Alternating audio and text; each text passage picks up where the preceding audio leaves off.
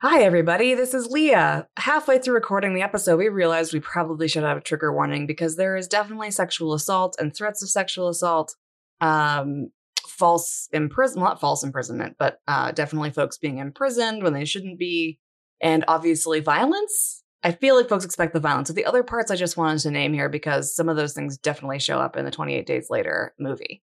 So if you're not down for listening to those, feel free to skip this one.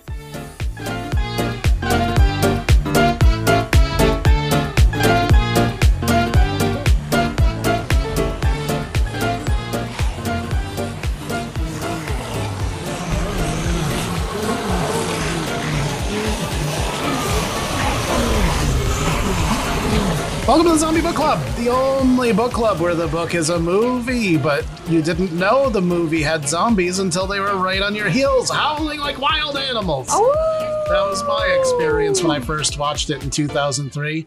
Anyways, I'm Dan, and when I'm not driving a London taxi cab over a pile of wrecked cars in an underground tunnel, I'm writing a book about a zombie outbreak in New York City that's heavily inspired by 28 Days Later.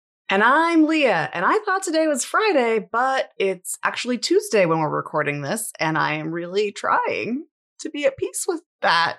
Yeah, Leah today was like, I'm so happy that it's Friday. It's not.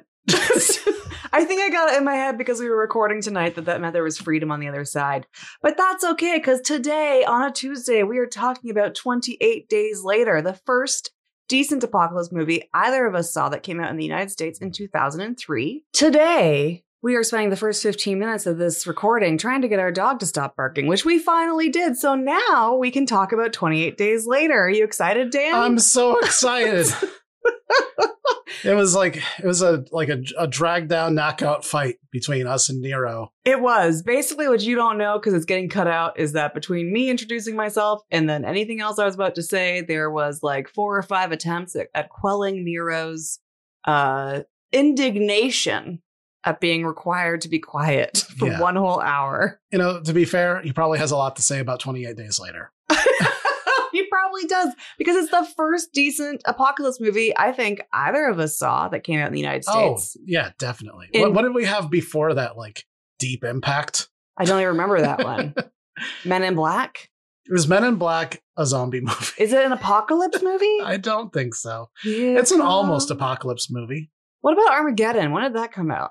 Oh, same time as Deep Impact. Okay, so I guess there are a couple, but this was the first legit zombie apocalypse, and I think it's still, even almost, 21 years later, arguably one of the most popular zombie movies of all time. Yeah. I mean, we had the Romero movies before that, but it's a very different thing. Yes, and yet, even despite its popularity, it is literally basically impossible to stream right now on any platform. And I don't know about y'all, but I haven't used my DVD player in a very long time. And finding and watching 28 Days Later was basically a test of us still knowing how to use a DVD player, and Dan having to steal batteries from another remote to the DVD remote so that we could do so. It needs the remote. Yeah. You can't just press the button. So basically, I did a little bit of digging to give you all the tea on this. Sony bought the rights as a package for making the upcoming sequel 28 years later. For some reason, you can still get 28 weeks later via streaming, but not 28 days later. It is sealed. Maybe it will come out as like a package, updated, upgraded thing when they come out with 28 years later, because I learned that I think you told me, Dan, that this was like the first digital film. Oh, yeah. Well, I think we read that because I actually didn't know. Yeah, but I think you're the one who told me about it. But apparently it's the first digital film ever. And so it's just shot on the shittiest first version of a digital camera you could have. Yeah, which explains why in standard definition, it looks like it was shot on like a potato. Yeah, it was a little bit rough to watch, but still worth it. And I would just like to say all hail the library. All hail Liz, the librarian, for hooking us up with an interdepartmental library loan to get this DVD that was not scratched. Yeah. And she even told the library system to never get rid of the 2 DVDs in the entirety of Vermont for this. There's only 2? There's only 2 because of how rare it is now. Yeah. So I want to know, Dan, before we went to the library to get 28 Days Later, when was the last time you went to the library to actually get something out? Oh, I don't know, like 2015?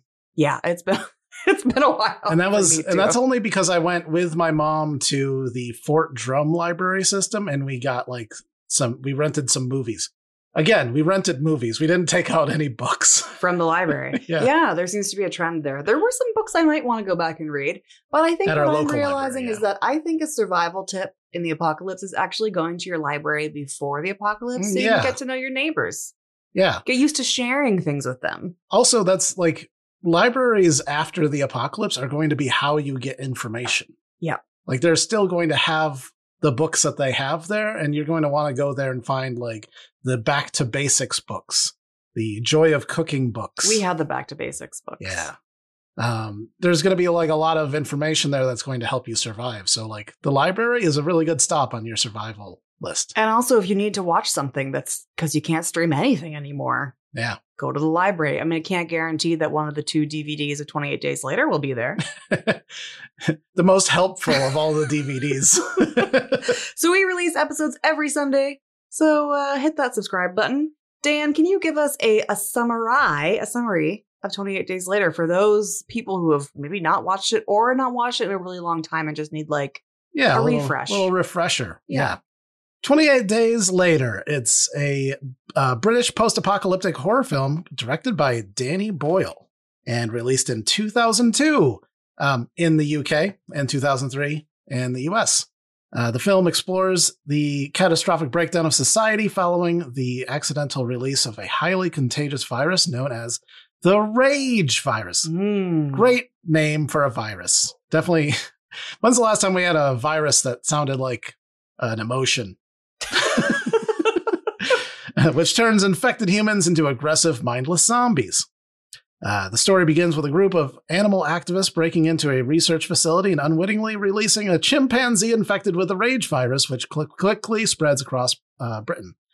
28 days later, surprisingly. Yeah, 28 whole days later. Jim wakes up. He wakes up. He was a bicycle courier, and he awakens from a coma in a deserted hospital in London, and he finds the city empty and in ruins, with signs of chaos and violence everywhere. You just said London. London?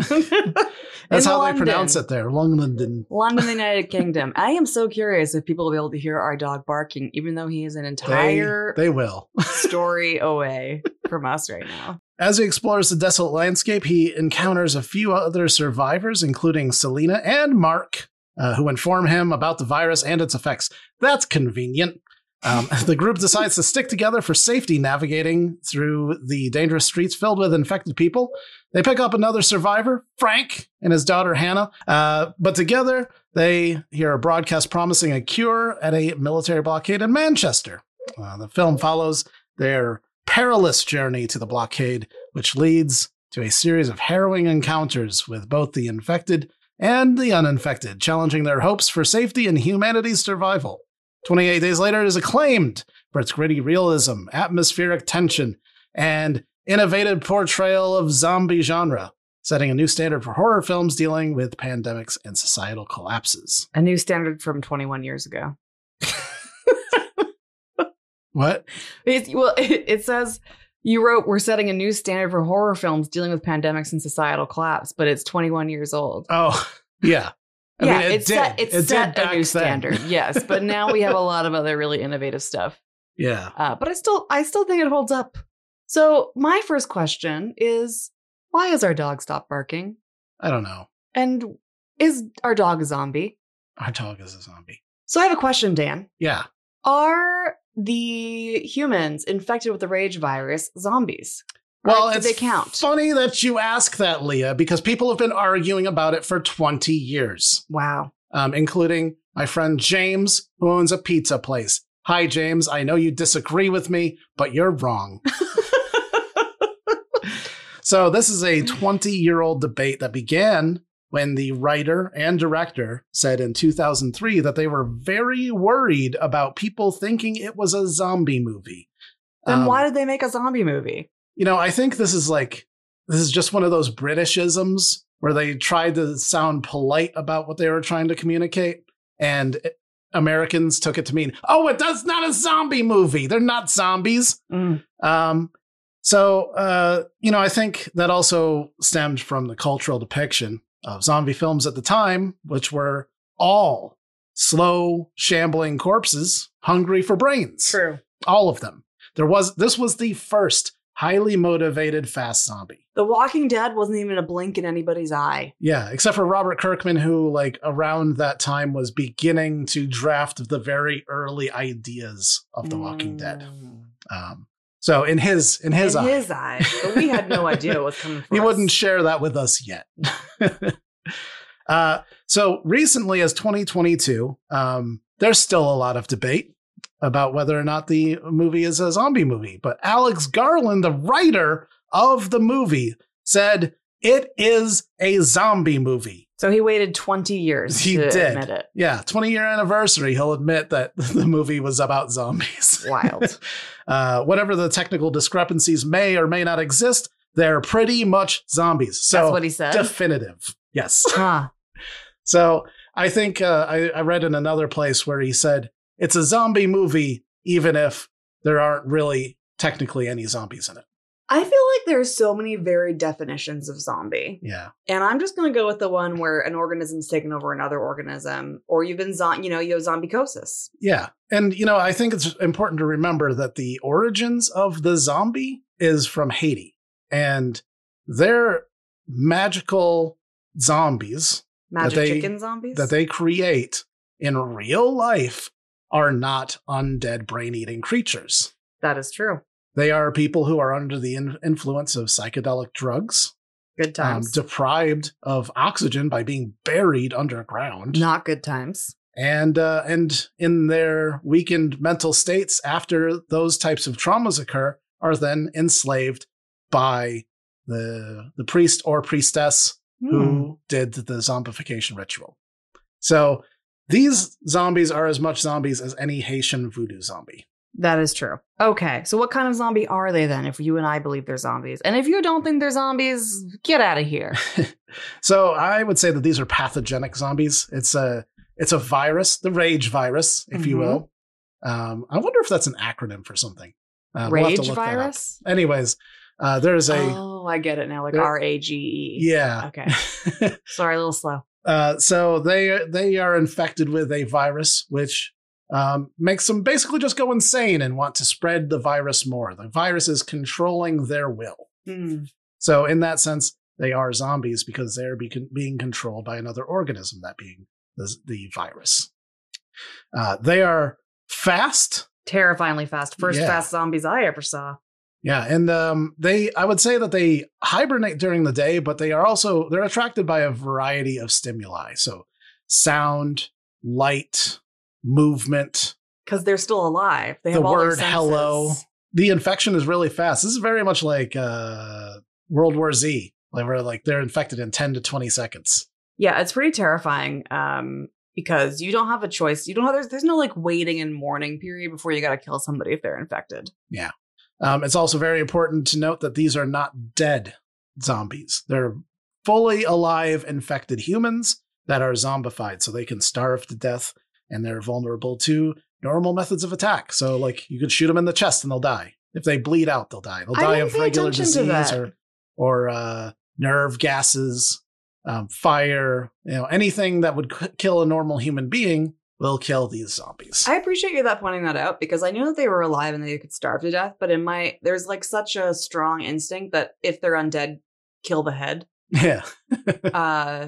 From Dead Don't Die, that it's just, I didn't even notice that. That's a really good point. Yeah. Well, spoiler alert, but when Frank dies, the soldiers just riddle him with bullet holes. He's not shot in the head. That's true. He's just peppered with bullets and he dies. It's kind of convenient. Yeah. They're not some zombies that we encounter in the media are eternal zombies. They just seem to never go away. Yeah. Never stop unless you hit them in the head. Yeah, like the Walking Dead zombies who just get smarter the longer they've been dead. Yeah. There's one thing that I'm curious, and maybe this is why some people think that they're not zombies. James, I haven't met you, James, but we should meet. I want to eat your pizza. Yeah, he has great pizza. That there's some level of sentience still in these folks. Yeah.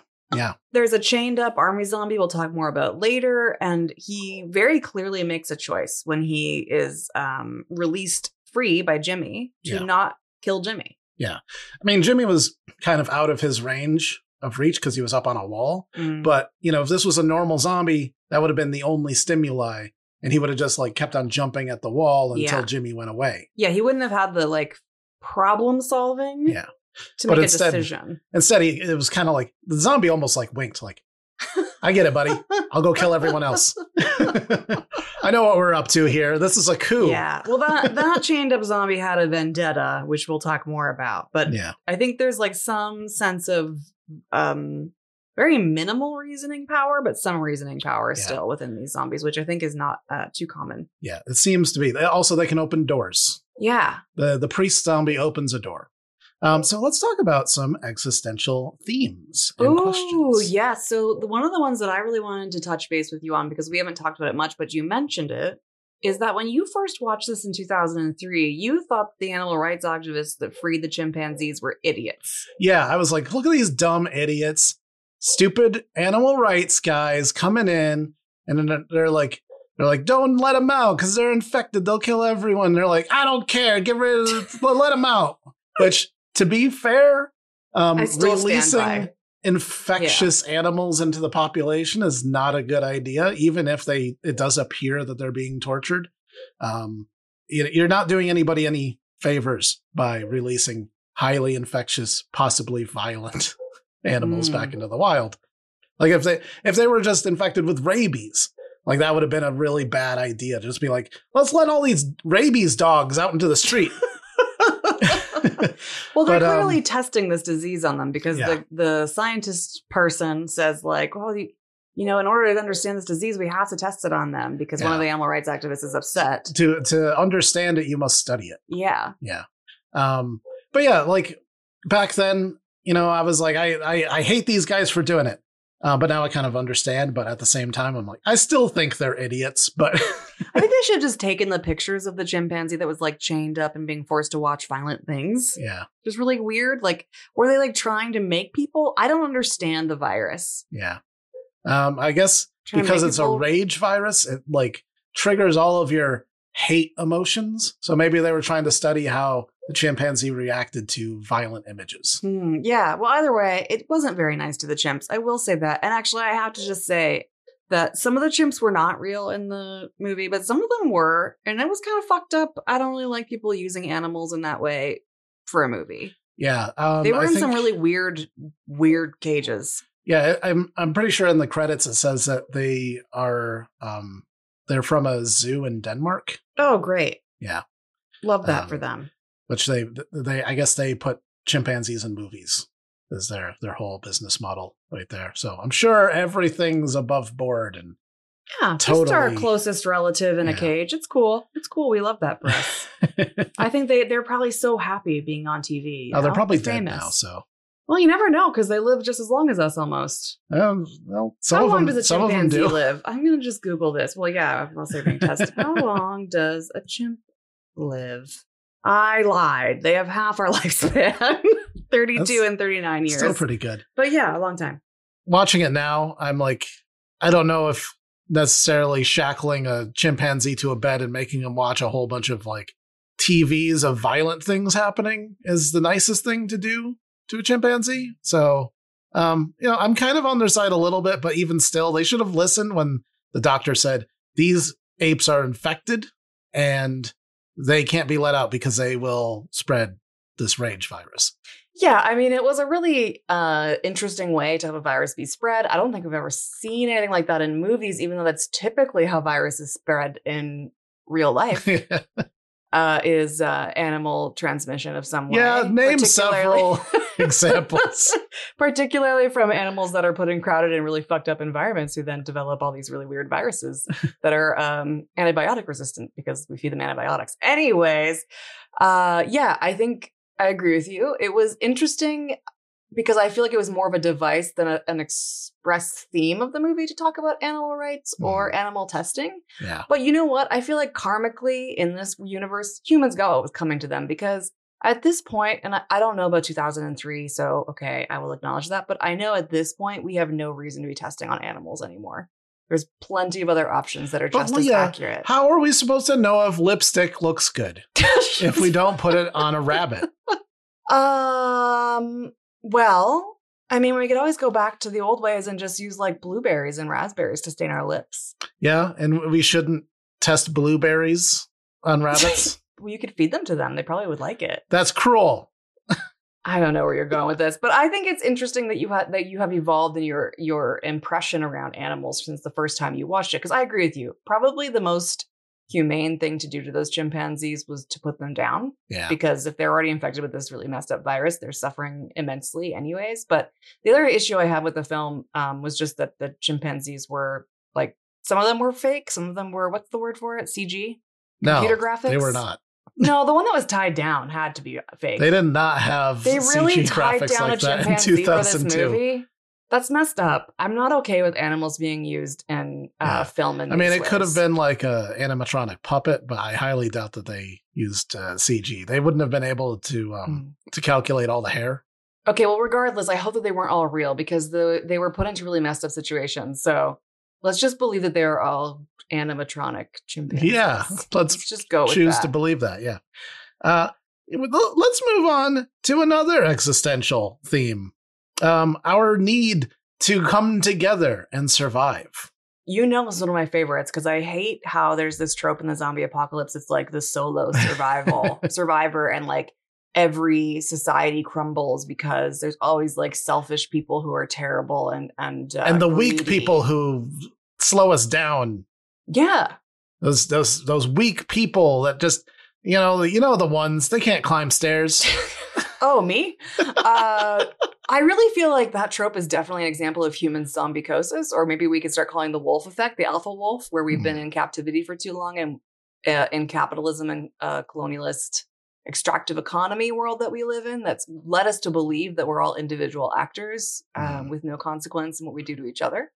Yeah, that's probably like the biggest lie that we tell ourselves is that we survive on our own. That's a complete lie. That we are responsible for our own existence in this world. Meanwhile, you're surrounded by an entire house of things that does shit for you that other people have to provide the electricity for, or the propane for, or you have to go buy from the store, like your refrigerator and your food that comes from everywhere except where you live.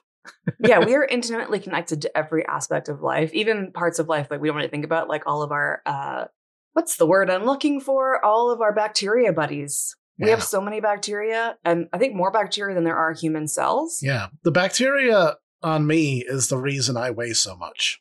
Really? Yeah. This is going down a strange rabbit hole. Yeah, they say that like 2/3 of your body weight is bacteria. Wild. Yeah. Well, I guess they need you to survive, which is the point of this existential question, which there's a big theme in this movie of, is it best to sort of go on your own and be ruthless and leave people behind to survive? Or do you think from a communal aspect and acknowledge that you actually need each other to be successful? And I think that they lean in the direction of we need each other to survive, which I really appreciated because I don't see that in a lot of zombie literature. Selina's definitely the far of one side of that where she'll leave anyone behind. She'll machete her best friend to death. She'll leave him when she's running up the stairs. And then Frank and his daughter are like the far other side of that, where it's like, no, we need each other. We need to come together and we'll do whatever it takes to protect each other. Yeah, Hannah's speech on the balcony was they were making the decision to actually go and try and find safety from that radio transmission they were hearing. Was really compelling. I forget what she said, but I loved when she said, of course we need you, but you need us. And that seemed to transform Selina a little bit, I think. And I would almost say that her hyper-individuality was a trauma response to zombiecosis of the real world before the apocalypse started, plus then the apocalypse. I think it had a lot to do with like how she managed to survive the following 28 days after the apocalypse, because she very much like is like, if you don't do this way, you will die. Yeah, she had a formula. Yeah, like she had her and her friends had it figured out, and one by one, her friends were disappearing. Which I think really brings us to the next major theme for me of the movie, which is mental health. Where did you see mental health show up in this movie? Oh boy. I mean, Jim right away had a lot of depression. on account of his entire world going away in the blink of an eye. Yeah, according to him, he was in a coma, and then he wakes up, and his parents are dead. There's nobody around except for everybody wants to kill him. Yeah, and he really appears to there's definitely a point where I think he's questioning whether it's worth living, and it's demonstrated in his willingness to go into a building for absolutely no reason. No reason. They did not need to go there. They had plenty of food because they just raided the grocery store, and yet he was like, you know what, I'm going to go in here. I feel like he had a death wish in that moment. Yeah, or something to prove. Like, I think he also struggled a lot with the fact that Selena was a hardened survivor. And he was just tagging along. Yeah. So I think he felt like he had something to prove by going in and trying to find trouble. Either way, somebody who was fully mentally sound in that moment would not have made the choice to go into a building for no reason, knowing that there are zombies literally everywhere. You can't even light a candle at nighttime to watch some old movies of your family like you did before zombies come. Yeah. So that was those movies weren't real movies. Those were his memories, but they did it in filmic style so that it looked like he was watching an 8mm film. I totally did not catch that. I thought he was actually watching films. Well, you know what? There's a lot of creative decisions in this movie that are weird. We'll get into that later. But he was remembering it and instead of having the same, as if it was a home movie. Yeah, instead of the same filmic quality that you saw in the movie, they shot it on 8mm film. Also, another place that we see mental health issues is with the soldiers. Yeah, are the army guys okay? Yeah. I don't think that they're okay. One of them, I forget his name. The officer in charge said that guy had a gun in his mouth a few days ago, and that's because they lost hope. There's no women left in the world, which means there's no children anymore, which means that they're the end of civilization. And what's the point in fighting the zombies when there's nothing to be fighting them for? I weirdly feel like you and I would be celebrating this moment. Everybody's dead, and other creatures take it back. I'm kidding, folks, but I do think we need. The people listening, I would be very upset if they were gone. Yeah, and your kids are cool. Everybody else, though. And then they showed their lack of mental health in a variety of ways, from toxic masculinity to reverting back to very childish mannerisms to suicidal tendencies. And then the sergeant, who was just having a complete existential meltdown half the time and just screaming into the darkness about how everything's crazy and that the officer's crazy for not thinking it's as crazy as he thinks it is. Yeah, he was definitely unhinged. I think But he was also kind of the most sane of them all. That's really sad. When you were talking, it made me think maybe toxic masculinity should be in the DSM along with zombicosis, because the combination of toxic masculinity combined with an apocalyptic scenario where you don't know your purpose for living equals really fucked up thinking around your right to basically enslave women to have sex with and reproduce with. And that was the thing that joined them all together. That was what made them feel community again, which I think is a good point, that just community, if it's the wrong community, this kind of lending towards culty sort of community, maybe not so good. Better to go on your own. Yeah. And in their own weird, fucked up way, they were seeking out community. It's just that they seeked out community in the form of sex slaves. Speaking of sexual assault, I think we should talk about the interesting use of mental health medications. I don't know what they're called. Beta blockers. Beta blockers. Yeah, because they multiple times take Valium, one to just sleep. Yeah. And that was really interesting. I don't think I've ever seen, I'm trying to think if there's another time where I've seen an intentional use of drugs like that to help you get through the apocalypse. But honestly, that's a great survival tip. If you can get your hands on some Valium in the apocalypse, I think it's worth having as a backup tool. What was disturbing was the fact that Hannah and Selena had to use it in order to feel less caring about the fact that they were about to be sexually assaulted. Yeah. Selena has a background in being a qualified chemist, which way back in the day, I didn't know what that meant, because in the US, a chemist means that you're a scientist that does things with chemicals. Yeah. But in the UK, it means that you're a pharmacist. I didn't realize that detail about her, Dan, actually. Yeah, she says it at some point. I think it's when they take out the Valium to go to sleep. And Jim's like, whoa, because she pulls out a whole bunch of drugs and she says, I'm a qualified chemist. Yeah, I gotta say, like, there's plenty of people who need those drugs today, and for good reason, regardless of what society they lived in, because there are things that happen in your brain chemistry that can make it hard for you to feel okay in this world. And I think that our over-reliance in this society on a lot of those drugs is because our society is set up to not meet any of our Homo sapien needs. I'm just going to keep bringing zombiecosis up here. Yeah. Because I think that it's an example and also a metaphor for like how hard life is, that you got to take a Valium to get to sleep. Because frankly, I take sleeping aids sometimes because of this society and how stressed out I feel about it. And there's no zombies as far as I know. Yeah. Out there.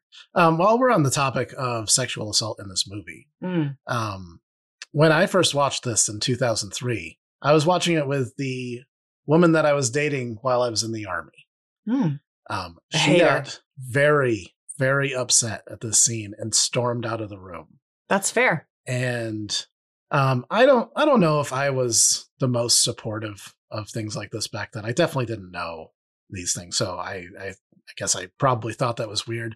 But that's when I learned that she had been molested by her stepfather, who was currently in prison. And she was afraid that when he got out of prison, she would be murdered by him. Wow. That's really horrible.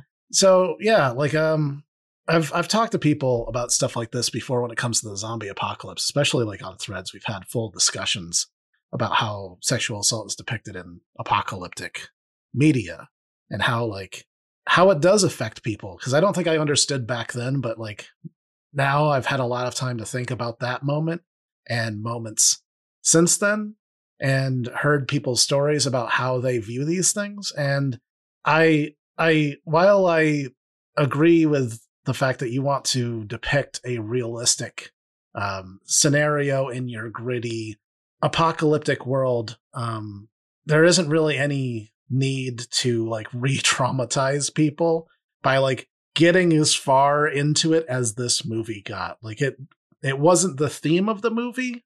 It was a large chunk though. Yeah, like it, or at least it felt that way to me. It could have been there, but like straight up, like if you didn't know, you'd think that you were about to watch something that was full on just going to be a sexual assault in a movie. Yeah, because it doesn't actually get to that point, but you think it's going to, which is intentional. Obviously, they want you to feel it, but I think the reality is that you might not know this if you're a man, is that like 1 in 3 women have been sexually assaulted. So, yeah, it's real for people. It's not a thing that is for entertainment value. And I really appreciated what Sylvester Barzy has to say about it, which you'll hear in the next episode. Yeah, next episode. I'm not going to spoil it, but I'll just say I really appreciated Sylvester's take on whether or not we really need to include sexual assault of women specifically in apocalypse writing and literature. Yeah. And like when it comes to my writing and my book, you know, to focus on me for a little bit, like that is a threat in my world, but it's not something that I want to be happening like as a narrative. Yeah, I will say there was a Stephen King book. I'm trying to remember which one it was that I read that had sexual assault of a man in it. And it was like, I think the first and possibly only time in a book that I've read that. I did watch the TV show Oz, the prison show. That was, there was a lot of sexual assault in that show. I had to stop watching it. But it was, it shows you how you can become callous to these things, because I was really deeply disturbed by that depiction because it was not something that we expected or I expected to really see or read about. So let's talk about another mental health theme of this movie, PTSD. You know, this was written kind of like before PTSD was really taken seriously. This is like the time that I was getting PTSD. Literally 2003. Yeah, I don't even think I knew the term PTSD in 2003. Like, I'm thinking back, I really don't think it was a term that was talked about ever where I grew up.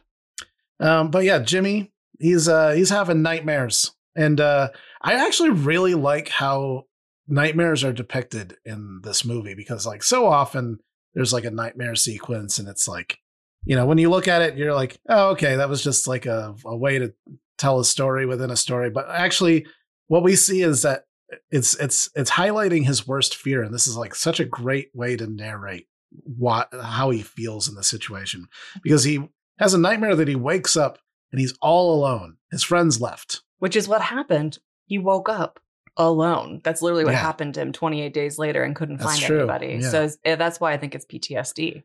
Yeah. But it's also the anxiety that he faces, is that like the world disappeared around him and all he's got left are these 3 people, and they could die at any minute. He could be all alone again. Yeah, speaking of, we need each other to survive. Like, that's Yeah. his worst fear, is to be left alone. Not to be eaten by zombies, but to be left alone. Which I think feeds into this other theme that I appreciated being a big part of it, which is like the loss of loved ones and the reality that in the apocalypse or not, everyone we love will die, some or many before us. And I appreciate when movies tackle this thing, because I think we live in a death-phobic culture. Weirdly, like, it's like we love apocalypse genre stuff, but at the same time, when it comes to our own lives, we don't like talking or thinking about death, our own or other people's. I've had a lot of folks in my family die. Everybody will, but I have a little bit earlier in life, I think, than like most of my friends and peers. And I can tell you the amount of crickets that I received when somebody passed away. I know it was because not that people didn't care, but it's the like fear of even talking about it. So whenever it's a part of a film, I really appreciate it. Yeah. Like, yeah. Well, I have a theory about this, which is like, I actually think that people who enjoy this type of media, like people who are like obsessed with the zombie apocalypse specifically, but also just like apocalyptic stuff in general, I think that we're in a way we're trying to explore our understanding of mortality, and in a way that's a little bit more fun than just being like, I wonder what happens when you die. Do worms eat me? I'm down with being eaten by worms for what it's worth. Yeah, but like, I ran this poll. It's a common question that we ask people when we interview them, which is 40-hour work week or zombie apocalypse. And I actually found a surprising number of people who were fans of zombie apocalypses, but also chose 40-hour work week.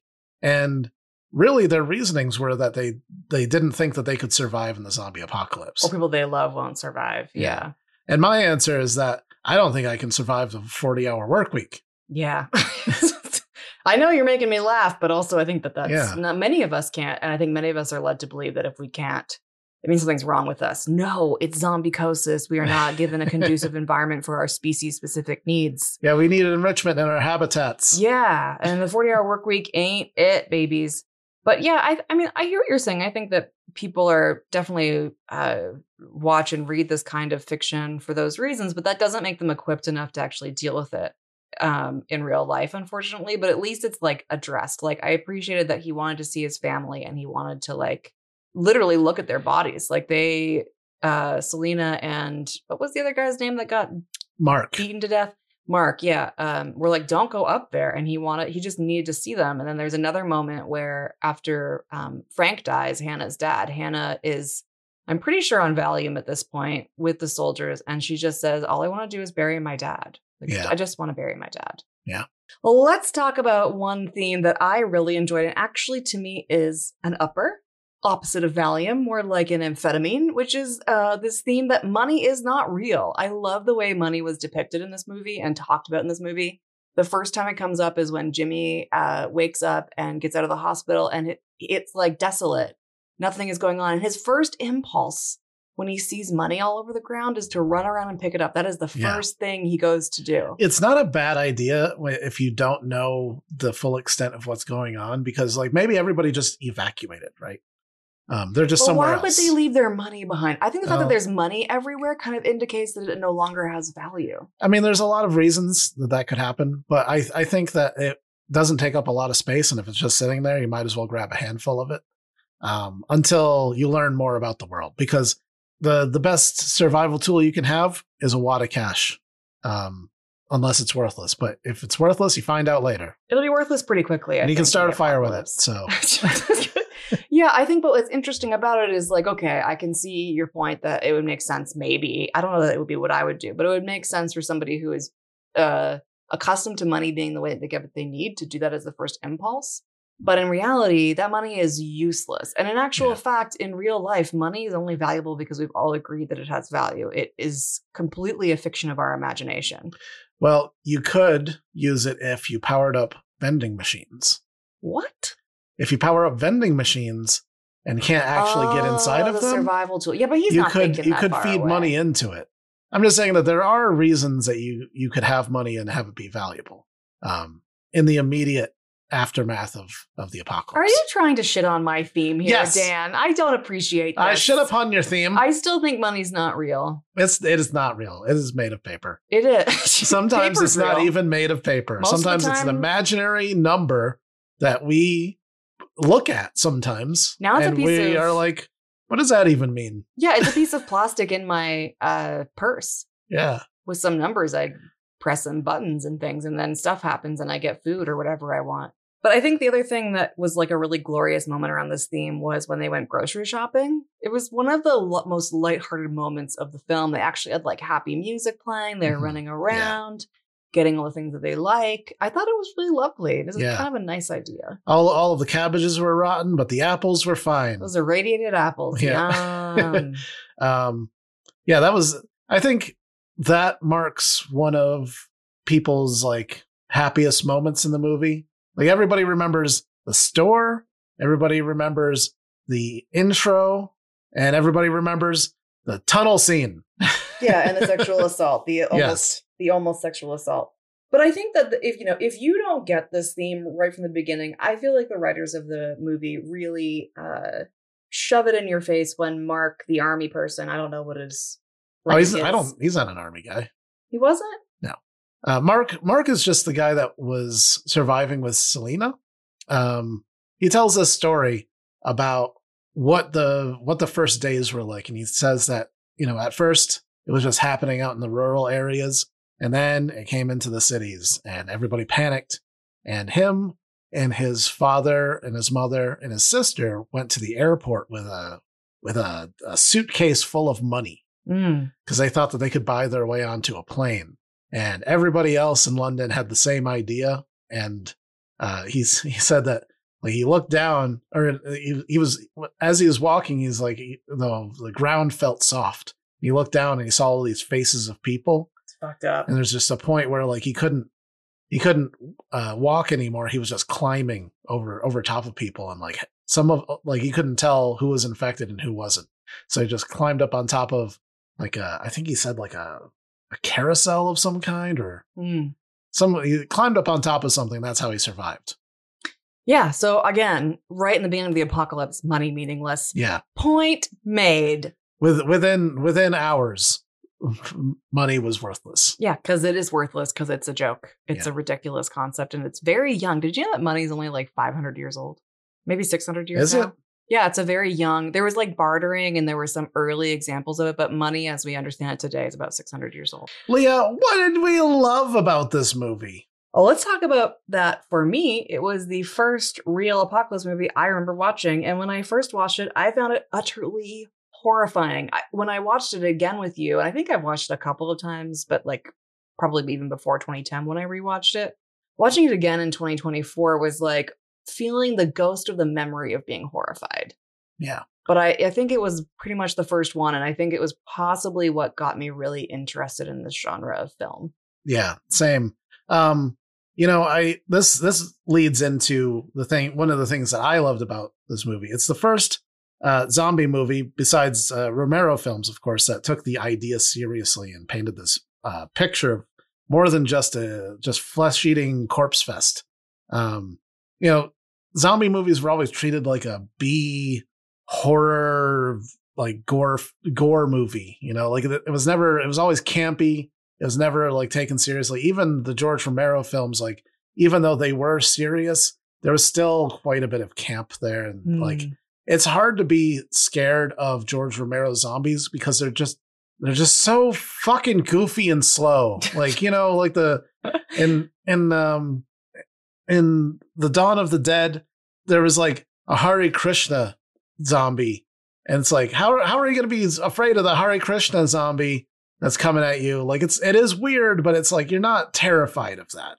And this was the first movie where it's like the scene in the church when he says hello and 3 zombies just whip their heads around and stare right at him like he was like there was a lobster crawling out of his ears. Like, that was a scary moment. And fun fact, when I first watched this movie in 2003, I didn't know it was a zombie movie.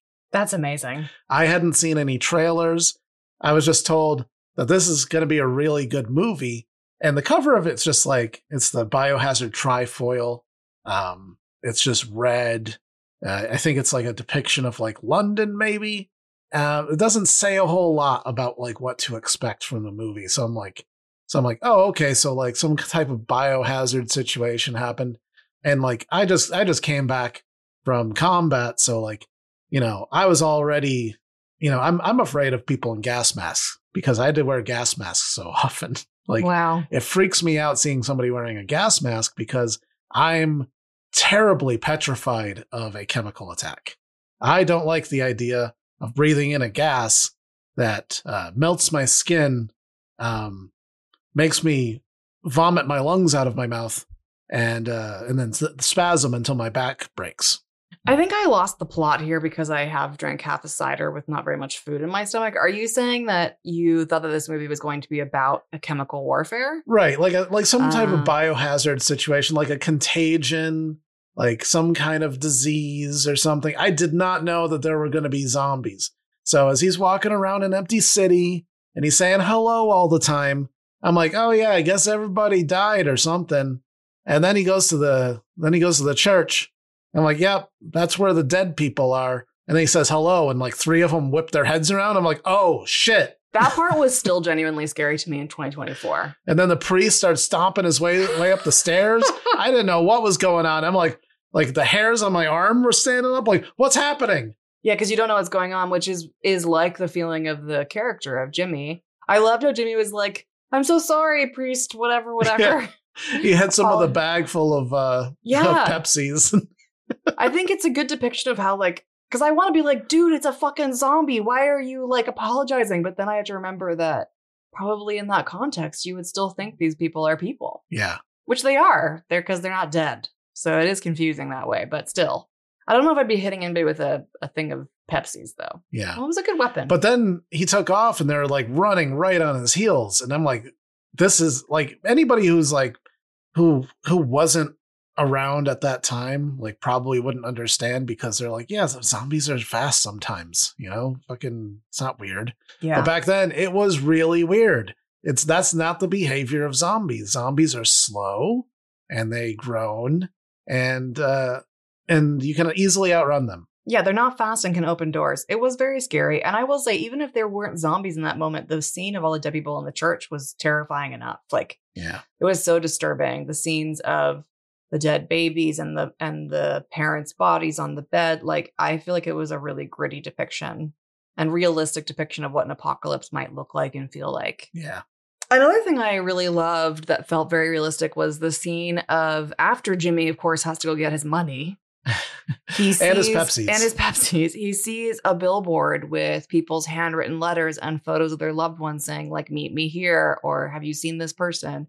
And it was interesting. I'm not sure when it was filmed. I know it came out in 2003 because I think the first time, again, that I had seen something like that was depictions of the 9/11 wall. Yeah. Where people were still trying to figure out where people were and like that immediate chaos after. And I'm sure that this is probably something that's happened in disaster situations many times. But at that point, I was a very, very young. I mean, I don't want to say an adult, although technically I could vote at that point. Or wait, could I? Yes, I could vote. But I would not call myself an adult in my maturity levels. Me either. But that felt very real and I think demonstrated the scale of the disaster and also that a lot of time had gone by because of how empty the streets were in contrast with all of these letters looking for people. Yeah. Also just great world building. Like it just added so much value to the storytelling of that world. Like it wasn't enough just to show some empty streets, but like to like tell this story of like people were here and they were looking for each other. Yeah. And then you add on the music. Dan, talk about the music, because isn't it the music that you listen to when you write your book? So that one is Godspeed You, Black Emperor. I forget the name of the song. But that is part of my desolate writing playlist. You should share that with the world. The world needs more desolate writing playlists. Yeah. It's so whenever I really need to like get focused on writing, I listen to Godspeed You, Black Emperor. I start at the beginning and I go straight to the end. It's an experience. We also did it on mushrooms. That was very beautiful, actually. Yeah. You know, I was just letting Spotify play, and we were high on mushrooms, just watching Laser Light Show, and so far it'd been all like this happy music or like powerful, fun music, and then all of a sudden I hear Godspeed You come on, and I was like, oh, we better skip this. And Leah's like, no, what is it? I want to hear it. And I'm like, are you sure? Because this is going to be a fucking experience. And it was. But I think that there's some beauty in quote unquote negative emotions, like letting yourself embrace and feel sadness. Yeah. Which I would say that song is just really sad. Yeah. Godspeed You, Black Emperor does a really great job of taking you on a whole ride of emotion, starting from like very, very bleak through to really empty and alone territory, and then coming out in this like kind of beautiful place. Yeah, it's lovely. I'd listen to it again. Let's do that. Yeah. The album was called F sharp, A sharp. I want to listen to the whole album now. Maybe on a road trip sometime. Yeah. Since I made you listen to every single Metric song, I think it's time for you to play that for our next road trip. Yeah, we'll listen to all of their albums. Last but not least, I think we cannot complete this list of things we love without talking about the badass that is Selena. Yeah. Selena is a genuine badass. And she, like, unlike a lot of characters in apocalyptic fiction, she earns the credibility that goes with her character. And in one way that she does that is she brutally fucking annihilates Mark. Without a breath. Yeah. Like, Mark has like a cut on his arm. We don't know if he's infected or not, but Selena doesn't care because she knows that if he's covered in blood, he has a cut. That's all you need.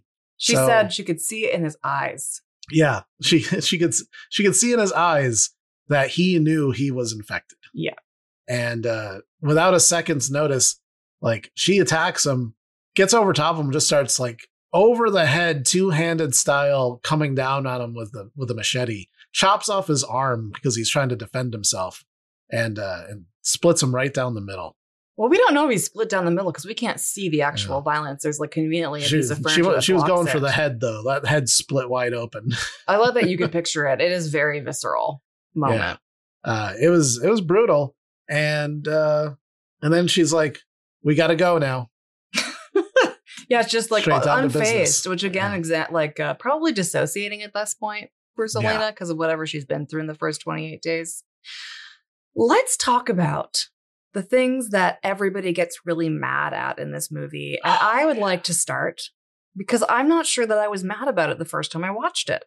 But this time I was like, this is bad. Yeah.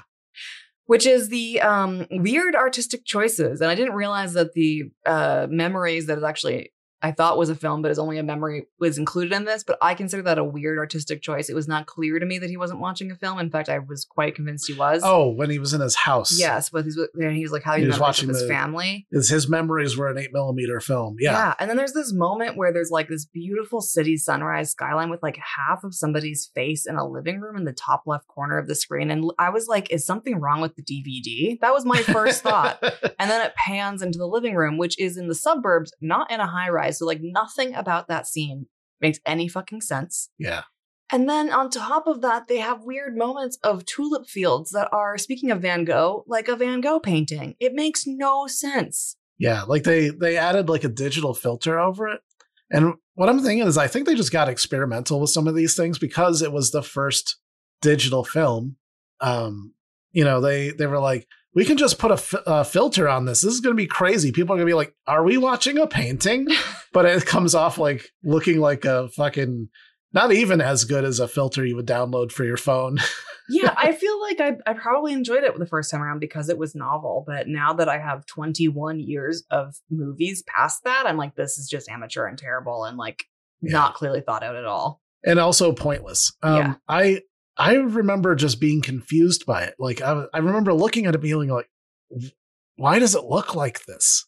Is it blurry? Is it out of focus? Like, I don't understand what's happening. Intentionally. Yeah. Dan, we should talk about this next one that you hate, because I feel like you'd have a lot to say about it. Oh, the army guys trope? Yes. What about it? Maybe I wrote this one. Yeah, I don't remember. Probably did.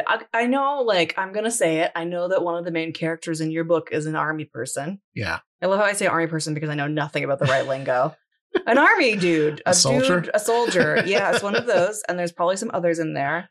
And I gotta say, I'm a little tired of army people being in these movies. I think, again, I'm not sure. I called it an army trope, and now that I think about it couldn't be a trope when there weren't a lot of apocalyptic films at the time. Yeah. So this is interesting when I think about, like, probably it didn't even faze me, but I just feel like I've seen this of, like, a bunch of shitty army dudes together who do shitty things and abuse their power so many times now in the zombie apocalypse. So I can't actually blame them for it being one of the first movies like this, but at this point watching it, I was like, oh, I've just seen this too many times. Yeah.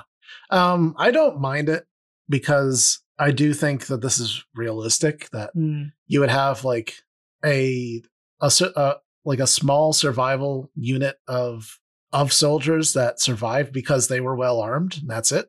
Yeah. But what I did like about the army guys trope was actually that they I felt like they were actually accurately depicted. Like there's a scene where they're looking down into the courtyard watching the soldiers unload the taxi cab, and they're like, one of them's on top, and they're driving the car around in circles, and they're like pranking each other.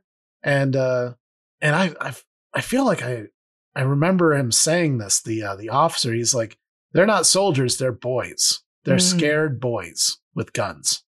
Yeah, that's true. And like I feel like so many movies that do the soldier trope, they depict like these gnarly badass dudes, when the reality that anybody could tell you who's been in the army is that it's just a bunch of 18-year-old fuckheads that have a minimal amount of training, and they just want to do their job well enough so that they can go home and visit mom and dad for Christmas. And that's about it. So interesting to think about it was bringing me back a memory of when we were getting ready to fly our first flight from Boston to Jamaica, and there was somebody who had just completed basic training.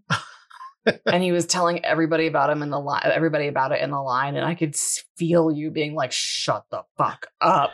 And I just looked at you and I was like, I bet you were like this once upon a time. And you're like, maybe. You know, there's a voice that comes through my head when people are just start talking about their basic training. When I was in AIT, advanced individual training comes after basic training.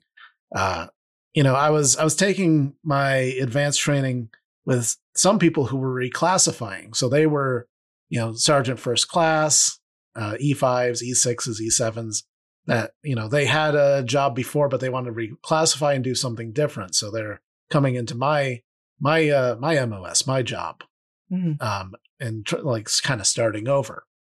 So a bunch of us people just straight out of basic training, and we can't stop fucking talking about basic training and how our drill sergeant did this, and we went to this course and did that, and I was climbing this thing and fell off. And I feel like it was like 2 months into this training, Sergeant Bertuca, he just had enough, and he threw up his hands. He's like, "Everybody, shut up! Nobody gives a fuck about basic training. Stop talking about basic training. Just shut the fuck up." Yeah, he was tired of the army guy trope. Yeah. But also, I will say, to be fair, I think if you've just completed basic training, that's a pretty big life milestone. I understand why technically an adult was excited about it in the line to get on the plane. It was the only thing that he had to talk about. Yeah, you have limited life experience, and it's a big moment. I can't deny that it's a big moment. But yeah, while he was talking, I definitely heard Sergeant Bertuca in my head being like, "Nobody gives a fuck about basic training." I could feel the rage wafting off of you, honestly. Like, I knew you weren't going to say anything, but I could feel it. Oh no, I was gonna let him have his moment, because I know that joy of just talking somebody's fucking ear off about shit they don't care about. So self-important. So self-important, because I just finished basic training. But again, we've all been there. Another thing that really, I think it was absolute stupidity, and Jimmy himself said this was a dumb idea, was choosing to go through the tunnel when there was an alternative route out of the city, and then making it worse after you do a thing that is literally impossible to do, which is drive a cab over a bunch of cars. Like, I don't understand how there was even an entry point that made any sense for him to do that. You just rammed the shit out of it. And suddenly got over it. That you have a flat tire that you then choose to stop and change in the tunnel when you hear zombies running at you. Yeah. Very upsetting. I would have driven all the fucking way to Manchester on a steel rim. Yeah, that's what you said in the moment we were watching it, because it's like, it I've is driven tense. further than that on a steel rim without zombies chasing me. Just because I'm like, I don't want to change a tire here. I mean, I guess that's fair, but I really just think it was one of those choices that was clearly for the drama of the movie, but it took me out of my suspended disbelief because I was like, this is such a set of stupid decisions. And then to like add on top of that, Jimmy, as they're driving away because they miraculously get the wheel on time, back on time, is like has his whole torso out the window and is going woo as they're driving away from the zombies. It's like a very unbelievable scene. I think everybody saw the Jimmy hanging out of the car and everybody was like, get in the car, asshole. Like that's everybody watching the movie. Every single person watching that movie thought, Jimmy, you're an asshole. Get in the car. Especially when he said it was a stupid idea. Yeah. And like, let's back up a bit because the whole like driving over a pile of wrecked cars is the dumbest fucking thing I could imagine doing. It's literally impossible. You know, from a person who literally earlier that day was saying, I can't leave the city on my own because if something were to happen, Hannah would be stuck on her own and I couldn't, I wouldn't want to have that happen.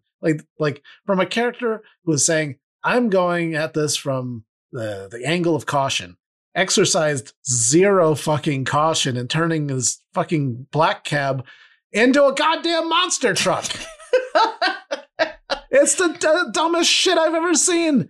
And I would have shot him. I would have shot him? Yeah, after we got a tunnel, Frank? I'd be like, Frank, you're gone. I'm shooting you. You're going to die anyways. You just don't know I wouldn't yet. kill him. I'd just shoot him. Wow. Like in the foot. I'd shoot him in the foot and I'd be like, Frank, you're not driving anymore. You're losing points for me as a potential zombie survival crew member of mine. I don't want you to shoot anybody in the foot.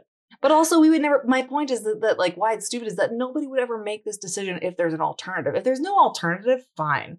But in a world where there is an alternative, what the fuck are you doing? Yeah. Also, I want to point out another thing that's not on our list that involves Frank.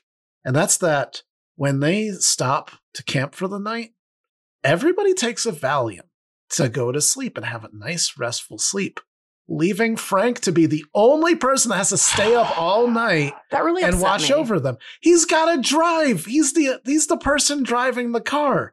And not only that, and this is my fan theory right here, is that when they get to the blockade and they all get out of the car, Frank is a little upset because there's no soldiers there. Why is he upset? Because he's grumpy, because he hasn't slept any. And he gets there and he starts huffing and puffing. He's like, God, I'm going to go check over here. And then he sees a crow picking at a corpse and he gets mad at the crow because he's grumpy, because he hasn't had his sleep, because there's no soldiers there. Everything's going bad for Frank. And he scares the crow away, gets a drop of blood in his eye. Zombie. If they let Frank sleep, none of that would have happened. He would have lived. Yeah. Frank would have lived. Survival tip. If you are sleeping out in the open, take fucking turns. Everybody gets some sleep. I can't even believe that they didn't suggest this. And the driver gets sleep priority. Frank should have been the only person who slept all night. True. Frank and Hannah. Because Hannah was young. So, like, I wouldn't trust her to stay awake. I wouldn't trust myself to stay awake. That's the thing. But no. I mean, you should at least try. Can we talk about the choice when they finally escaped all of the zombies and they're living in a cute little farm waiting for some help, and they've been seeing some plane flying overhead apparently, that they choose to stitch fabric together in a giant set of letters, and they pick a long word. There's a universal, I believe it's universal. Actually, I don't know, but I would assume that SOS, Save Our Souls, is one of those things that at this point is pretty universal knowledge that if you're trying to get attention, you SOS. Yeah. Even ... ... ... ... ... ... ... ... ... ... Yeah. It's You can do that with rocks. They could have just painted rocks. They could have painted rocks. Instead, they made a huge fabric thing that said hello. Yeah. That is 3 letters more than they needed. Yeah. They doubled their letters. It was a little bit of an interesting thing when they were doing the montage before, where they rushed Jim to an ER room to like do emergency surgery on him. Yeah. And then he had like these fever dream moments. And then there's an image of like white letters on a green hillside that said hell. Yeah, it was kind of a cool ending. I'll give it that. But they could have made it say help. True. Help. Still 1 letter too many. Also, hi. Hi. If you're going for a basic greeting, you could do the one that's 2 fucking letters. You know, I think it was Family Guy that did like a play on this, where like I think it was actually Peter was doing a Castaway thing, like his like cutaway jokes, and he's putting rocks on the beach, and he puts the last S on SOS, but then it zooms out, it pans out, and it's like the whole beach is covered in rocks that spells out this whole message that says like, to whom it may concern, I'm stranded on a desert island, you see, but you know, enough about me because I could go on and on for days. Anyways, the point of this message is please send help, SOS. Oh my goodness. Yeah. That's amazing. Dan, I think you've got one more and I've got one more of things that we don't like from this film. So why don't you wrap yours up and then I get to go on the rant that I really want to go on. So, you know, this is also a weird trope. The whole Mighty Whitey. We've talked about Mighty Whitey. Brad Pitt's a Mighty Whitey. He is. You know, from World War Z, where it's like, guys, we need to save the day in this movie. We got to figure out an end to it. So we'll just have a white guy save us. And Jim kind of was that at the end. And I feel like this is where the writing kind of plummeted a little bit, where it went from this area where it was like hyper realistic, gritty, and like this exploration of loneliness and emotions to Jim goes from being a hapless idiot who took unnecessary risks and has a kill count of 1 child to wiping out an entire unit of hardened soldiers. Using some like deep strategic thinking too. Like, yeah. He thought about it. He's climbing around on roofs. He's going full ninja. Like, I understand that he is maybe an unconventional thinker. So I give him how he like escaped execution from the soldiers, where he hid in under a whole bunch of bodies, and then they thought that he ran off. So like they run off after him, and then he like goes the other way, jumps over a wall, loses his shoes, and is basically naked in the rain. Like, I give him that. Like, that's like accidental survival luck. Yeah. Like, anyone can do that. You don't need to be special to do that. But when suddenly you're going against like 8 or 9 soldiers who are trained to fight, and like, honestly, sometimes the only reason that he survives is because they're too busy firing at the ceiling because they can't control the recoil of their weapon. Yeah, they don't know how to be soldiers, even though or they're scared and crying and being like, I don't have any bullets. Please save me. And it's like, who are these guys? And let's add to this that I feel like he's like supercharged into Mighty Whitey because of his love of Selena and his desire to be the hero. I don't know. It's just, I agree. It's very unrealistic. Oh, and can we talk about the very end where he's like in shadow and he just killed the toxic masculinity dude? That like, let's not even mention the fact that while everybody is dying around him because infected zombies are running through this mansion, he's like, I gotta grab the woman who I'm still going to threaten all the way up to the bedroom because, I just want to really double down on the sexual assault thing that I got going for me. And then he kills that guy by gouging his eyeballs out, which is cool.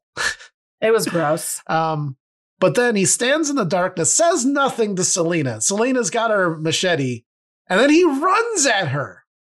Yeah, that doesn't make a lot of sense. And then when she sees him, she holds back and doesn't kill him. Even though she had clearly not held back in the future. And he says the corniest fucking thing is that's what did he more say? Than a heartbeat. Remember. More than a heartbeat, which is the name of the song that is playing at the time, More Than a Heartbeat.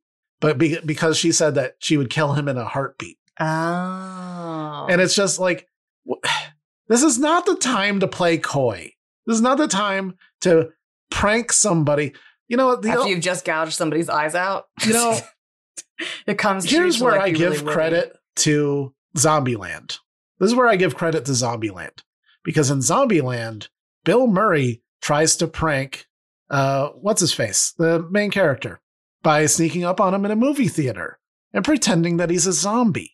And Jesse Eisenberg spins around, sees zombie Bill Murray, who he did not know was alive, and shoots him.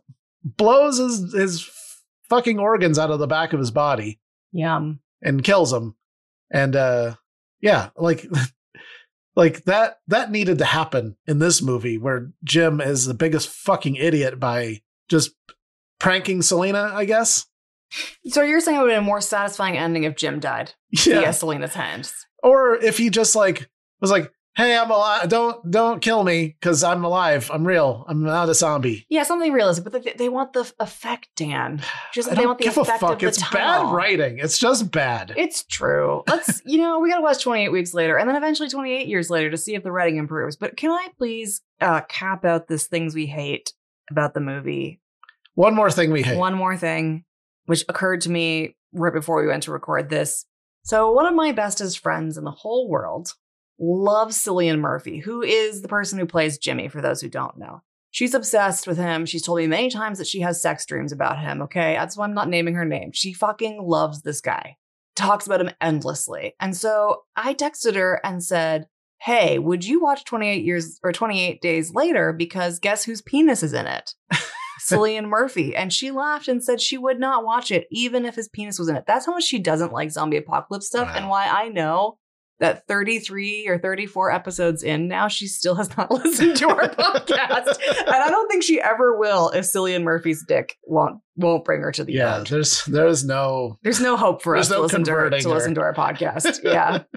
I have one more thing that I hate about this movie. Okay. We love to hate. And I think that you'll agree with me, because we previously mentioned how we love how Selena is a super badass that earns the respect of the viewer every step of the way. Yeah.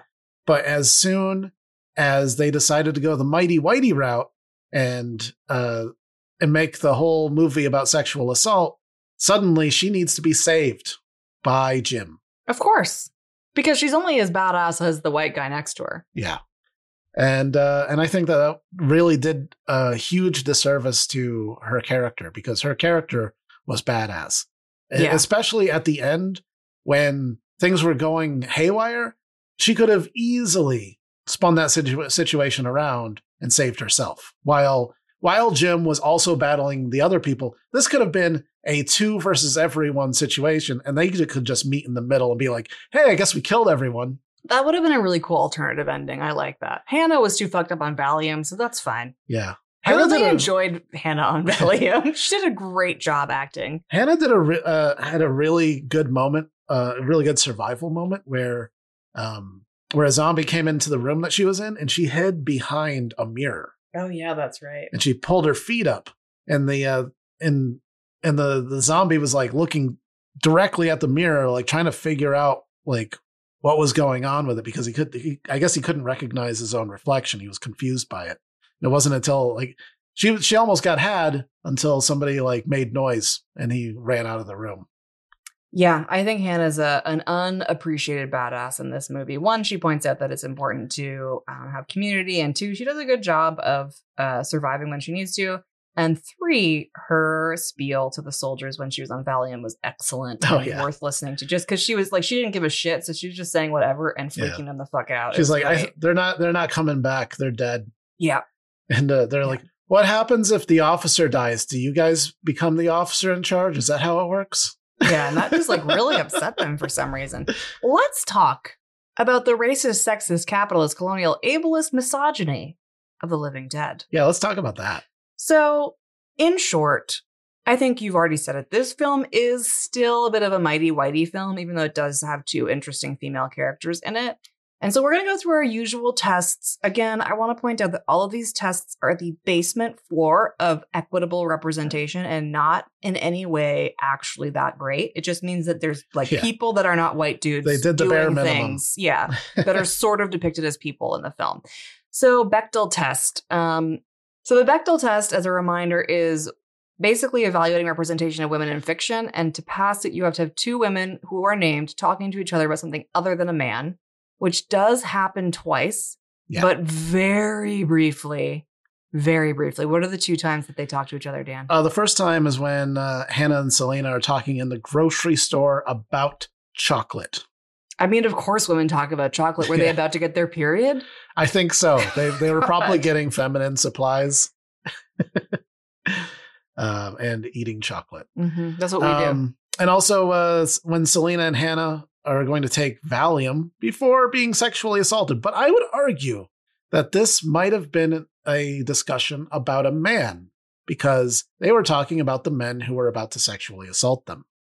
That is true. They were preparing for sexual assault from dudes. Yeah. So I don't does that count as feminism? Definitely not. Definitely not. Although I will say it's bleak realism in the sense of sometimes all you can do to survive is to just leave your body temporarily is a really sad truth. I want to know, Dan, how realistic do you think it is that men in the military under extreme circumstances would hatch a plan to capture and rape women? I think it would be unrealistic, but only a little bit. I think that people that join the military have a weird sense of justice. They join because they believe in this version of justice. They believe that they are the protectors. So I think it'd be more likely that they would want to save women, but then would, depending on their level of toxic masculinity, would then believe that maybe they were owed sexual favors in return for the safety that they provide. That makes sense. As I was asking you that, I mean, maybe that's the case, but also then I started thinking about how many wars there have been and are currently ongoing where sexual assault is used as a weapon of war by men. I think depends on the army. Unfortunately, it's more common than what I would like to believe it, but at the same time, still don't think it was necessary in this film. There are a lot of armies that use it as a weapon. Yeah. So I feel like for 2003, there's two women out of I don't know, 4 main characters. Yeah. 5 main characters. It was if all you count right, the bad guys. But they were also basically still very much props of masculine ideas around what it means to be a woman. One is the daughter, one eventually becomes the girlfriend because he falls in love with Selena. And they don't really have a ton of purpose outside of playing those roles of their purpose for men, including the explicit purpose of men for men. Oh my God, this is an enemies become lovers. Oh my God, romance. It is. Let's talk about the race test, which I recently learned is called the Duvernay test. This one was an epic fail, and I'm particularly irritated by it. I will give this movie one win, which is that it has an interracial love story, which I think was probably relatively rare in 2003. Also a black female main character. Yes. How would you define the Duvernay test? All of these tests are very similar. So basically, you need to have at least 2 characters of color. Can be any race that's not white, because we live in a false dichotomy invented by white people who decided that they were white one day and called everybody else something else. Sorry for that sidebar. Who have to talk to each other with something other than white people and have names and be meaningfully represented and not just present to push a white character's story forward, which is why this epically fails. There are Selena definitely pushes Jim's yes, she's also forward. The only meaningful character of color. She's a black woman. There is a black man who is a zombie who's chained up, which also feels like a very overt metaphor for slavery, because they're testing on slavery and just racism in general, because they're using him as a test subject to see how long it takes for him to starve, which really gave me Tuskegee vibes. And if you don't know about the Tuskegee studies and other ways that Black people have been utilized and abused for scientific experiments, Google it. I'm not going to take time to describe that to you here, but my point is that was a choice I don't think needed to be made, that it had to be a Black man that was in chains.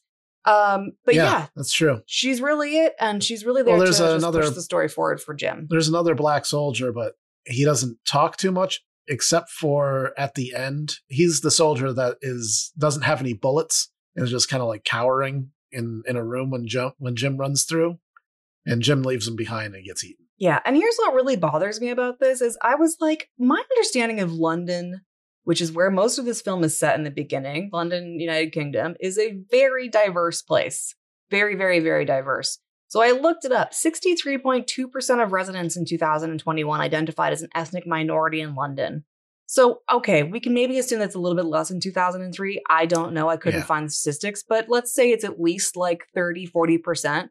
To have only one main character that's black is wildly misrepresentative of what actually it would be like in the UK and in London particularly. Yeah, or at least you're going to have a character that's Muslim, a character that's Asian. Yeah. Like it's not specifically that it's 63% black in London. No, ethnic minority. But there's going to be more diversity. Which, let's talk about how weird the concept of minority is when it's 63.2% of residents. It shows you that the term minority is all about power and access to power and power over than it is about the number of people. Yeah. It's a ridiculous thing. So, okay, it's 2003. I don't ever want to make an excuse for a film just because it's old that it doesn't do a basic job of representing the society that it's supposedly trying to talk about. So yeah, the really massive fail on the race test. But also because of its age, it's better than a large portion of everything that was out there. Isn't that so weird? Yeah. That it's like... It's the best example we have, but it still sucks. Of the worst. Yeah. I mean, I don't know. I don't know a ton. Like, I can't be like, these are all the films I watched in 2003, so I can't really compare them. Shaun of the Dead. White people. Yeah. Dawn of the Dead. White people. Wait, no. Dawn of the Dead was also 2003? I thought it was a little 2004. Later. That was a better one. Yeah. Actually, you know what? If that's only a year later, it was way better than this. Yeah. Way better. It was also in the US, too. Yeah, doesn't matter. Like, what the heck, UK? I know there's some UK folks on here. Come on now. Yeah. Come on now. I'm blaming you for the failure of 28 Days Later. For colonialism. I mean, it's true, even though I'm basically one of you ancestrally, so I'm not sure how much I can blame you. I have to look at myself in the mirror for that. Our, like, one UK listener is just like, how long am I going to have to take the slings and arrows of colonialism? For as long as you still bear the benefits. Sorry. I do too. That's what it is, what it means to be somebody with white privilege. Yeah. Well, we're assuming, too, because it's 63%. That's true. Oh, my God. What if we're assuming that we are doing the thing? We're assuming that the people from the UK that are listening are white. Wow. Yeah. How does that make you feel, Leah? Like I have white supremacy internalized inside of me that I'm constantly trying to get And rid I get to high road you because I wasn't the one who said it. It's true. It's true. The other day I had a doctor, went with a new doctor, and I absolutely thought that it was a man, and then it's not a man. And I was just like, I cannot believe this, that after all of the years that I have been trying to like unindoctrinate myself, that I'm still fucking indoctrinated. It's exhausting and really annoying, but worth still trying to not be an asshole. So I'm just going to keep trying. Yeah. See, you witnessed me on air epically failing. Yeah, I'll edit it so that you sound better. No, don't. Just leave it in. Let people know that I'm real and I mess up. So if Leah still sounds offensive, just know that I edit it in a way that she sounds 90% less offensive. Fine. You know what? Fine. But thank you for calling me out on that, Dan. Vito Russo test. That is the test about representation of LGBTQ plus characters. Sorry, I like to put a French accent on that. LGBTQ plus characters. I think the community should adopt that. LGBTQ. Yeah. I don't know. I just do it because of my Frenchness as a Canadian. I mean, this is the Vito Russo test. That sounds very French. Russo. I mean, maybe Italian French. Vito? Maybe. Who knows? Again, we're making assumptions about identities that we shouldn't. What I do know is that they're queer. I'm not sure exactly. We should learn who Vito Russo is. I did read a little bit about it. I think he was like a queer rights activist, actually.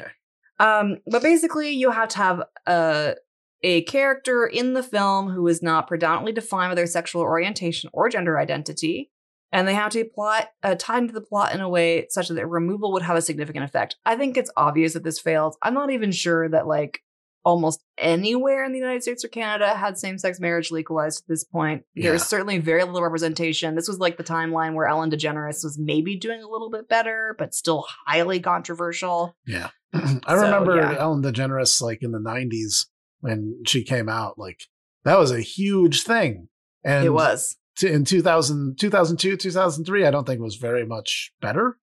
In fact, in the US, we were coming very close to, if not already, George Bush denouncing gay marriage. Yeah, the Defense of Marriage Act was actually signed into law by Bill Clinton in the mid-90s. Oh, really? Yeah. Oh, well, fuck. Yeah. Anybody who tells you the Democrats are the better ones, slightly. Are you telling me that Bill Clinton is not the gold standard of moral integrity? Unfortunately, no. Weird. No. All right. Well, so there's no representation at all. No. In this movie. No, and honestly, most don't have any so That's far. true, especially around this era. Reviewed. Yeah. And then last but not least, I remember we were talking about like there's got to be a test around representation of disabled people in the media, and there is. It's called the Fries test. Oh.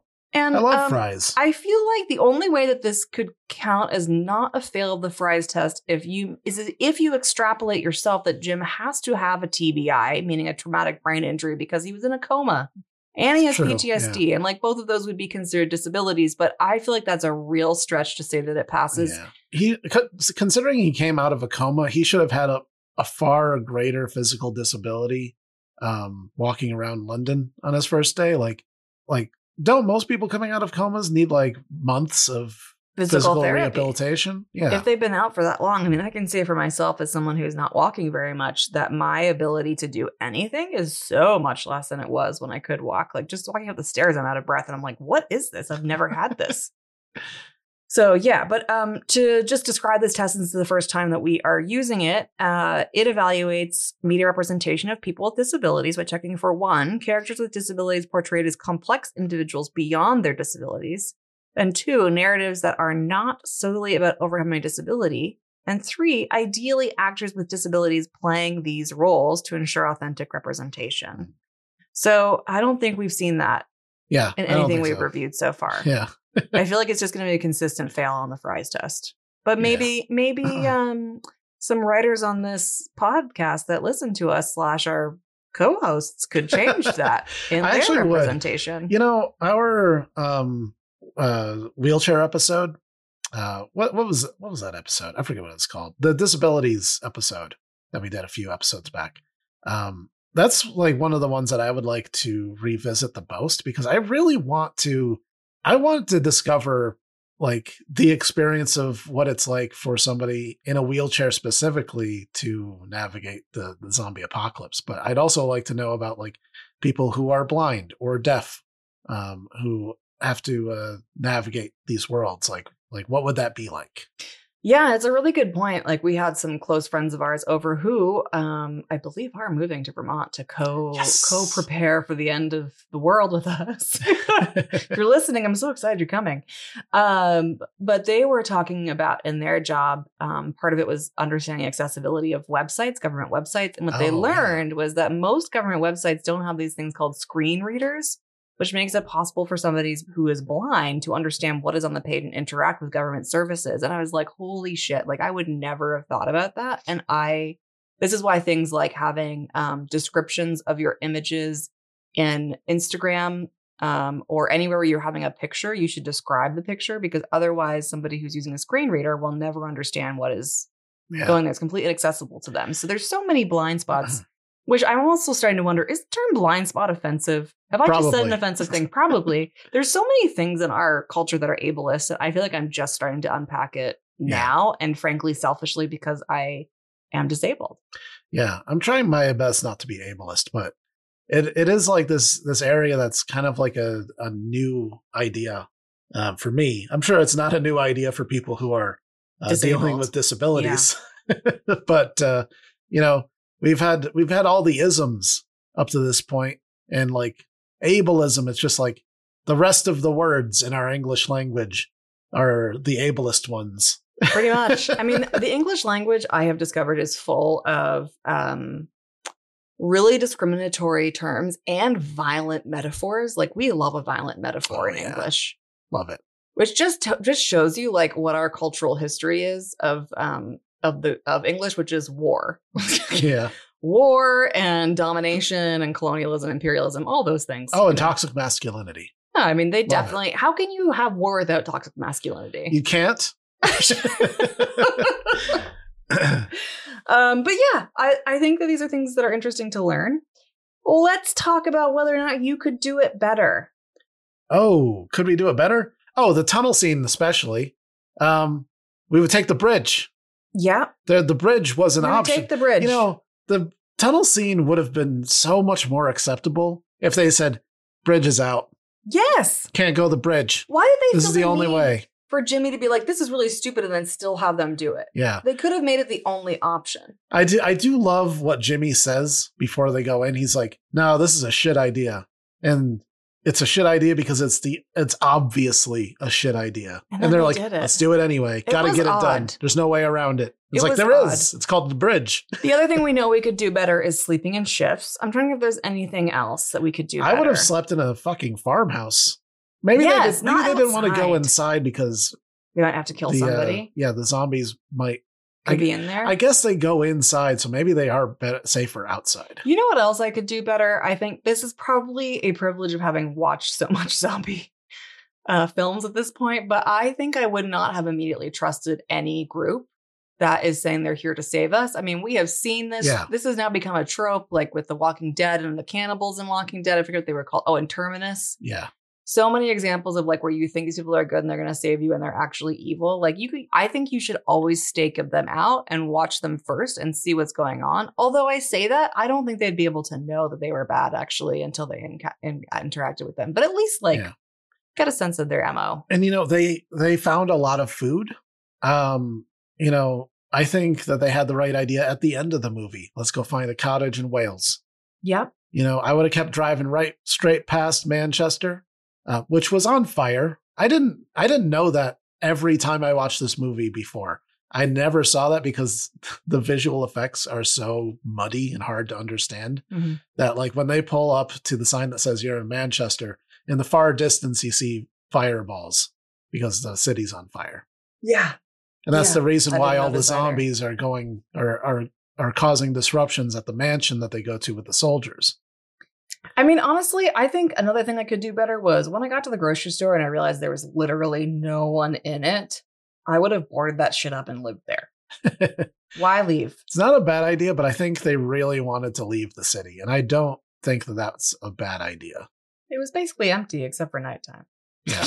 When the zombies come out. But you see how adamant the zombies were to get inside. Like they were just running through glass windows and stuff. Like, if they knew that they were in there, it would have been a bad situation. Yeah. But they could have gone back. They could have made multiple runs, They could have found a nice place in the countryside, holed up inside of But they had to go back through the old tunnel farmhouse. Because they're dumb and they're No, it was on the other side of the tunnel. It was on the other side of the tunnel? Yeah, oh my God. They left their apartment, went through the tunnel, and then on the other side they went to the grocery store. I love your memory for detail since I don't have any. I always remembered it the other way. And I was like, when we got to the tunnel scene, when we were watching it this time, I'm like, did they cut the grocery store scene? Because I don't remember the grocery store scene. I thought it happened before. And it didn't. It was after. Well, I still live at the grocery store. Yeah. I would do a study of how long those apples stayed shelf stable because it's a little disturbing. So we've got 3 survival tips we're going to round up with before we give our Zeds. The first one, I'm just going to read them. They're real simple. The first one, if you're infected or somebody you love is infected, get it over with. Don't draw it out. Just kill them or kill yourself. Yeah, just do it. I think that's a good tip. You know what? Mark tried to put up his arms to defend himself. Mm-hmm. Don't even bother. You're like that because Mark had to live with having his arm severed before he got split open. Yeah, just accept your fate, especially if it's a fast virus like this. Yeah. On that note, don't get blood in your eyes. Don't get blood in your eyes. Yeah, you're gonna be a zombie. Wear goggles. Yeah, that's I mean, goggles are cool. Steampunk. Hello. Yeah. Wear goggles. Yep. And then last but not least, listen to more experienced survivors when they tell you not to do something. Yeah, like Selena every time Jim did something stupid. Yeah, until he became Mighty Whitey at the end. Yeah, until he somehow had superpowers. Yeah. And was able to take out an entire squad of soldiers by himself. Yeah. Wow. So, Dan, how many Zeds would you give this? Oh boy. You know what? We're dividing this up into our two experiences, when we first watched it in 2003 and when we watched it in 2024. Got it. In 2003, I'll give it a 9 because of that third act being hard to believe. You know, even back then, I was like, I don't know about this Jim character taking out this entire squad of soldiers. This is unrealistic. I don't know where this came from. It doesn't seem like he earned it. So one Z word off for that shitty ending. Okay. Let me share my 2003 and then we'll do 2024. Yeah. I would say I am less critical than you in 2003 because I am 18 or 19 years old. 18. Yeah. I mean, no. Hot. Yeah. Ew. My point is, in 2003, I would have given it a 10. I love this movie. I thought it was amazing. I had no critical thoughts about it whatsoever. I was terrified. I wanted more. I was so excited when I heard 28 Weeks Later was going to be a thing. Yeah. But 2024, what would you give it? I give it an 8. 8, still great, but showing its age and could use an update. I did some alliteration there. You did. I'm very proud of you. Yeah, that's my haiku. It's a good rhyme. Yeah. I'd give it a 7 because of the sexual assault piece, the lack of representation, the very weird artistic choices, for lack of a better term, all the things we talked about why it was bad. I think that it was like nostalgically enjoyable, but I will literally never watch that film again. Really? Even though I'm still glad the librarian is saving it for history purposes, I don't ever want to watch it again. No, I want to watch it again. You can do that. Okay. On your own. I will. Okay. I'll watch Love is Blind. You watch 28 Days Later. I'm not saying I am the taste measurer here. Okay. I watch crap television. I just don't want to watch this again. Yeah. And as for my attention span test, I'll give it an 8 or a 9. It did still keep my attention for the whole film. Mostly because fast zombies are always scary. Yeah. You know, I will say that I very much enjoyed 2/3 of this movie. And the last act is where it really loses me. The sexual assault, the unbelievable Mighty Whitey situation at the end. While I'm like, it's, whatever, it happened and it was 2003. We were all young and we didn't know any better. Yeah. But 2/3 of this movie I am 100% fully on board for. And I just I now wish that they'd put more thought into the ending. I mean, that's 41-year-old Dan. I'm not sure if 19-year-old Dan had that level of thoughtfulness. Well, folks, we did it. We got 28 Days Later done. We watched it. Thank you, Liz, the librarian. We appreciate you. And if you have a copy, don't scratch it. Yeah. That's the moral of this story. It still has historical value. Yeah, these things actually might become rare. Yeah, they might have some value one day, oddly enough. I don't know. So, next week, we have the one, the only, Sylvester Barzy in the house. Yeah, we already recorded it. We did. Technically, it was last week, but for you, it's next week. Do I get to be a voiceover artist with that intro now? Yeah, that was really great. Could I do a WWE MC job? Yeah. In the left corner. This is more like boxing. Are you going to tell him to get ready to rumble? Get ready to rumble. Sylvester Barzy's in the house. Yeah, so we're talking to Sylvester Barzy, the one and only. We're going to do things a little bit differently than we've done previous books. Everything's different because before we were talking about books that were New York Times bestsellers. And this time we're talking to somebody who's an indie author. Yeah. So we talked to him and it's a good episode. He'll tell you all about his book.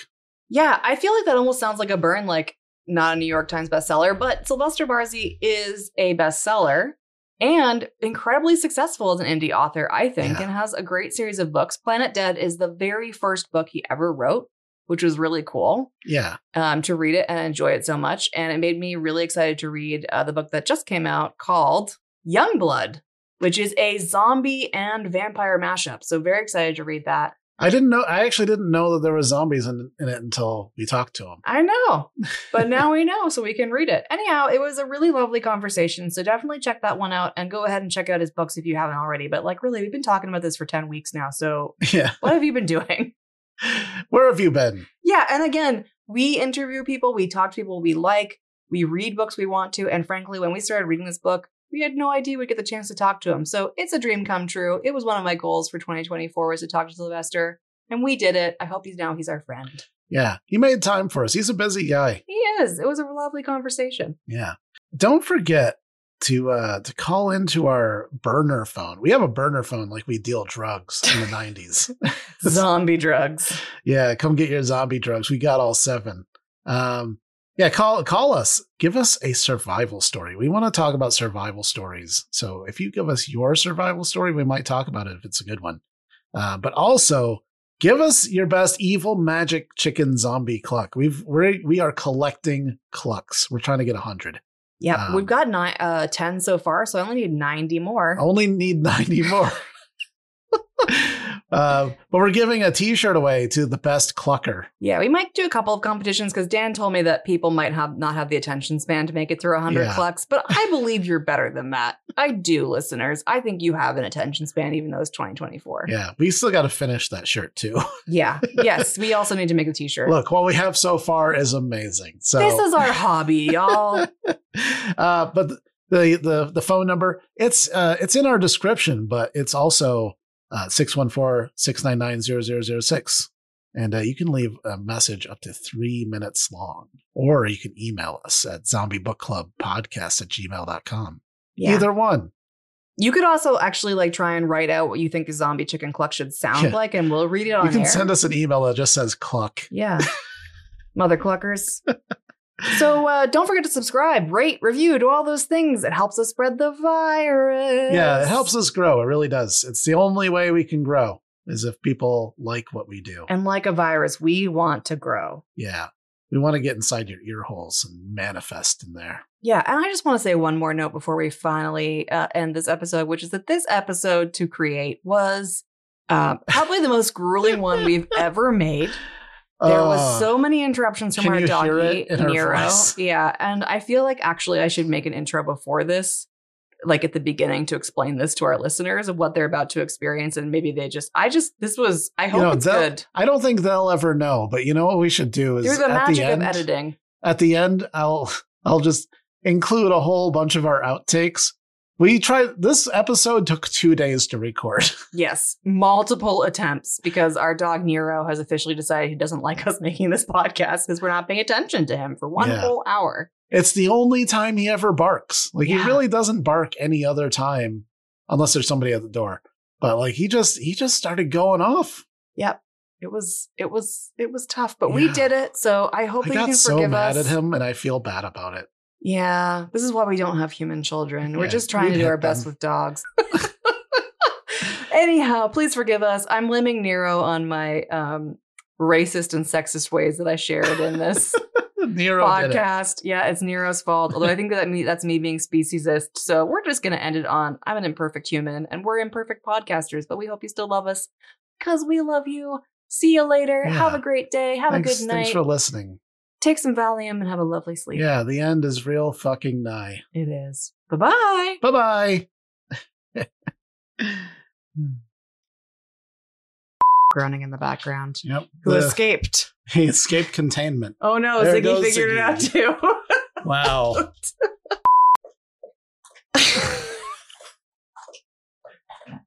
Yeah, he gets thirsty. Yeah. And I'm Nero, stop. The only book club that involves throwing treats at dogs into the living room. And is arguably one of the most popular zombie movies of all time. Nero. I think we have to put them away. Give them dental sticks and put them in my office. And guess what? You get even more treats. Oh my God.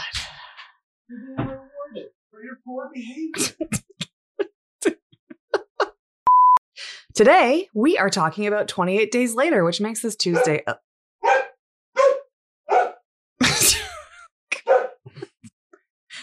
Like, What is with him? it's like he wants to fuck this up. Yes. Nero, stop! That won't make him stop. Stop barking! Like, are we just not doing this tonight? But I forgot what I was talking about. It seemed like a very short-sighted way to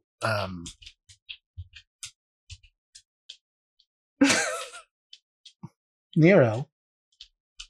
You know what I think? Nero, can you go lay down? Go lay down, Nero.